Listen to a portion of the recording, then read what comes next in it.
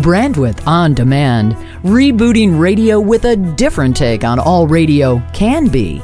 Now your guides through the Mediamorphosis, David Martin, and author of the book Brandwidth, media branding coach, Kipper McGee. Our guest today, one of the best and brightest. He's been a radio air talent programmer and broadcast engineer who's gone on to create the world's largest and most popular music scheduling system, Music Master.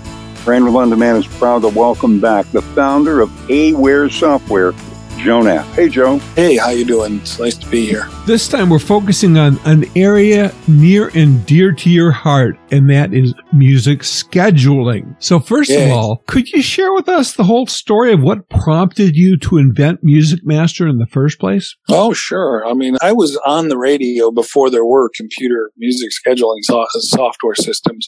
And so I would live through the whole gamut of, grab the next record off the wall, just as the last record was spinning down, and there was no pre-scheduled music at all. And I've gone through things like, here's a list of artists that you got to hit during your shift, writing down when you played that record so the next guy wouldn't play it, in the next shift. All those things, all the way to card file systems and everything else. And I was actually pre-scheduling the music for WZUU in Milwaukee. The program director was Steve Schramm, good friend of mine. And he basically was looking at a service where he could get music logs faxed to him.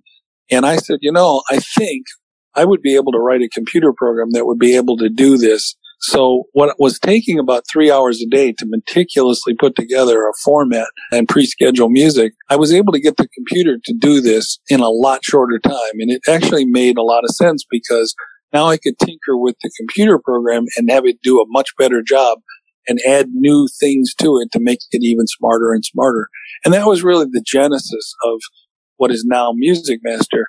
And of course, after 30 plus years, it's advanced quite a bit. And music scheduling now doesn't even come close to resembling what it was back in the early days of computer scheduling. Computer scheduling actually introduced its own set of problems that didn't exist when we were hand scheduling, but they also solved a lot of problems. And today, the technology is just science fiction compared to what it was in the beginning.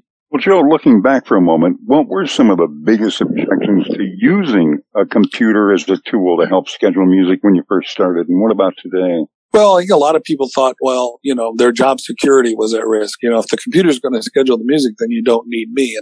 And that was actually, misguided because what it really did was it freed the people up who were creating that music content and cultivating and curating that music flow. It freed them up to really do more other things and to also focus more on how can I improve what I'm doing on the air? How can I improve this music mix and flow? And the software actually made their job easier. It didn't take their job away like a lot of them feared that it would. The computer can work really fast. It can make a lot of decisions very, very quickly. And a lot of the things that go into putting together a good music mix and flow and circulating the music through the hours and tape parts. A lot of that stuff is better handled by a computer because there's so many decisions going on and it requires an incredible amount of memory. Like when did I play this song last and how long has it been since I played it in this day part or this hour? When did I play this artist last? The computer can know that much faster than a human can. So we can take our mind off of now that having to remember those things and keep them in our head.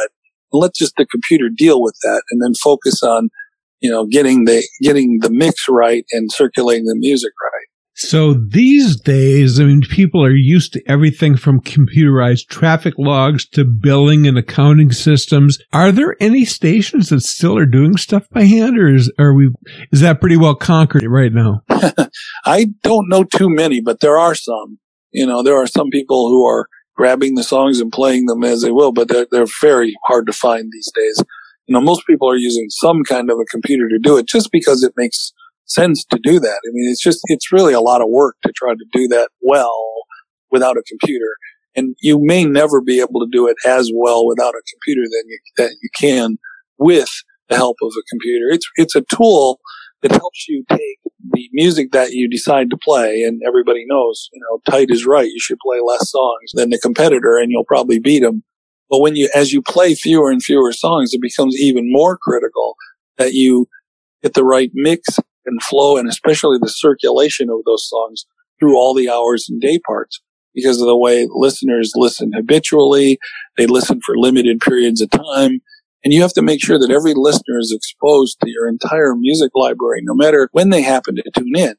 And this means circulating and distributing your limited playlist through all those day parts and hours. So a lot of rule-based systems that have been used in the past, they force songs to circulate well, but you can't fight the mathematics. You've got to get your categories and clocks designed to move the songs through those hours and day parts naturally, and then have the computer basically back that up and look at some of the other factors like artist separation and the different mix of different genres of music and eras and so on. There's so much to keep in mind that it's almost mind-boggling for a human to keep that all in their head, but it's fairly easy for a computer to do it. Now, in the beginning, Joe, you guys are DOS guys, right? And because Windows had not been invented yet, what were the original considerations you wanted Music Master to achieve for stations? Well, obviously, almost all music scheduling by computer started by emulating the old card file system, with index cards, play the songs from the front of the file, and when you play them, put them in the back. But the index file system had a whole bunch of problems. And I remember when I was on the air at WZZP, a booth station in Cleveland, I was really involved in the research, and I was really involved in the music scheduling or the music planning, and I was on the air. So I would look at the front of the card file, and I would see every night when I got on the air, there was a particular song that was always in the front of the file, which means everybody had skipped over it all day long. And it turns out that song, which was Killing Me Softly by Roberta Flack, was our highest testing female appeal songs. And I knew that because we had some really big names that were doing call-out research. They're big names now. Back then, they were getting their start, too. And so I knew that was a very high testing song. And so we had a music meeting. We said, guys, you can't skip this song anymore. You got to play this song. This is critical. It's testing well. Play it, please. But they didn't want to play it because it was kind of too slow. And so I went on the air a couple nights later and I saw, hey, that card's not in the front of the file. Good for these guys. They're playing that song. It turns out somebody had taken the card out of the card file and thrown it behind the console so that it wouldn't be in the front anymore. And I'm like, well, obviously we shouldn't do that. And the computer, you can't do that very easily with the computer. So it solved some of those kind of problems, but at the same time, it introduced some other problems that we've now sorted out. The old card file system and the simplicity of, when did I play this artist last? When did I play this song last? That's kind of been obsoleted by now looking for what is the best song, period, to play in this position. You want one from this category or this group of categories. But out of all the possibilities, which one of those would be the absolute best choice based on a whole range of criteria? And that's where something like Music Master with optimum goal scheduling can really shine, because it actually scores every single song before it decides which one to play in every single position. So throughout that transition to Windows, you and the team not only changed the interface, but also, really the whole system. So what are some of the things that you've been able to do since moving to Windows, and what are some of the things you see being able to do as we get faster and better and more computer power? Well, in the early days, DOS was the only thing we had to work with, and DOS was extremely limited, but that was the technology that was available. As Windows came along, at the same time, the underlying hardware became faster and faster and faster. Processing speeds went up, storage capacities went up, and we were able to take advantage of that as we moved along and have the computer make more decisions faster and be able to do a better job of choosing the right song for every position. And Windows allowed us to move from a fairly rigid environment for a user interface. We only had a very limited range of colors and characters on the screen, and graphics were really, really difficult to do. We were able to move into a world of a graphic interface, user interface. And then finally, we were able to move into an interface where the user had some control over the interface, where they could actually say, I want it to look like this. I want to put this thing over here, and I want to move this thing out of the way so I don't see it. And I want to take this history graph and move it onto a second monitor. And we made our system able to do all those things. And I think that was a big advantage for us, especially early on.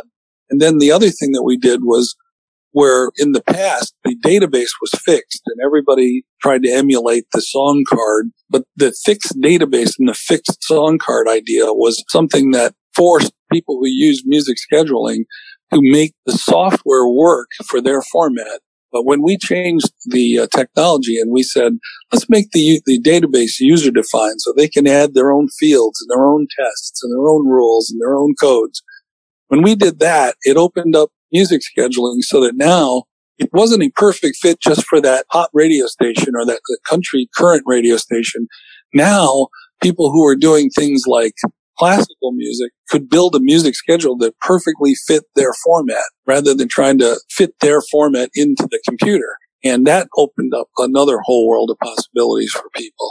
Joe, besides being an innovator in radio technology, Music Master has also been on the cutting edge of training. Can you tell us how that's evolved and where Music Master training is going next? Well, one of the things that we decided early on to do was to abandon the idea of having a call center, or when you call in for help, you get the next available cubbyhole guy. The idea of having a dedicated support person for you, the beauty of that is that when you call back and you ask a question, that person is familiar with what you've wanted them to or asked them for in the past and what they've worked on with you in the past. They may even be the person who did your conversion from some other system and helped you get your training in the first place. So it's sort of like personal consulting, and they don't have to re-explain what the last guy did. The person they're talking to already knows that. And so our consultants basically bond with our customers in a way that allows them to provide better support faster and without having to review what the other guys told them. It's a two-way street. It helps our customers, but it also helps our support folks because they build a rapport with that customer. They build a relationship with them. They know what their goals are. And so when they call, that doesn't have to be re-explained, so they can very efficiently get right to the heart of the problem. Like, what are you trying to accomplish? Explain that to me, and then I'll guide you to where you need to go to get that done. So if we can shift gears just a little bit and ask you to gaze into your crystal ball, where do you see radio going from here? Well, with respect to music scheduling, I see that there's no end in sight. We're adding all kinds of things. We now have 2 platforms. Music Master Client Server is designed with an enterprise database that you can put in the cloud, and basically you can get to Music Master from anywhere. You can get to Music Master through a web browser. So we're already pretty well along down that road. You know, you can access Music Master on your iPhone or your iPad and make changes to the schedule from a Starbucks coffee shop. Wow. And I think there'll just be more and more and more of that as we go down through the advances in technology. But the other thing is new scheduling techniques. I mean, we've come up with a new thing that is going to be out very soon called recombinant scheduling, which is designed to take really super tightly formatted radio stations, particularly like an R&B station that has not only the concern about the primary artist on a song, but a whole lot of contributing artists where you might have like Drake or somebody like that who's on a lot of the current records, right? Or Lil Wayne. Yeah. So how do you separate those carefully from each other as best you can without breaking that circulation of the songs through the hours and making sure that you get those songs walking through the different hours and day part the way you want them to? And this recombinant scheduling does that by basically going through a whole lot of different permutations of, I know I have to play these songs in this hour, but in what order can I play them to really optimize the spread of the artists and contributing artists? And so that's like our newest thing that we're rolling out here shortly. But it seems like every year or even every 6 months, listening to the users, we come up with a challenge. They throw a challenge at us. And then we put our heads together and we brainstorm about it and say, well, what's the best way to deal with that challenge? And we come up with new technology. There doesn't seem to be any end in sight to this. You know, we're constantly they're coming up with new challenges and we're coming up with new solutions that meet those challenges. Great stuff. Joe Knapp, the inventor, the guy behind the world famous Aware Music Master. And somebody you'd like to hear from, we'd love to hear from you. Just email us at show@bandwidthondemand.com. Very cool. That's a wrap, Kipper. Hear lots of other ways that top radio hosts, PDs, and media thought leaders are growing their brands through the smart use of all available bandwidth options, plus dozens of segments of 1-minute Martinizing. Check the previous episodes of Bandwidth On Demand at bandwidthondemand.com. I'm Dave Martin. And I'm Kipper McGee. May all your bandwidth be wide.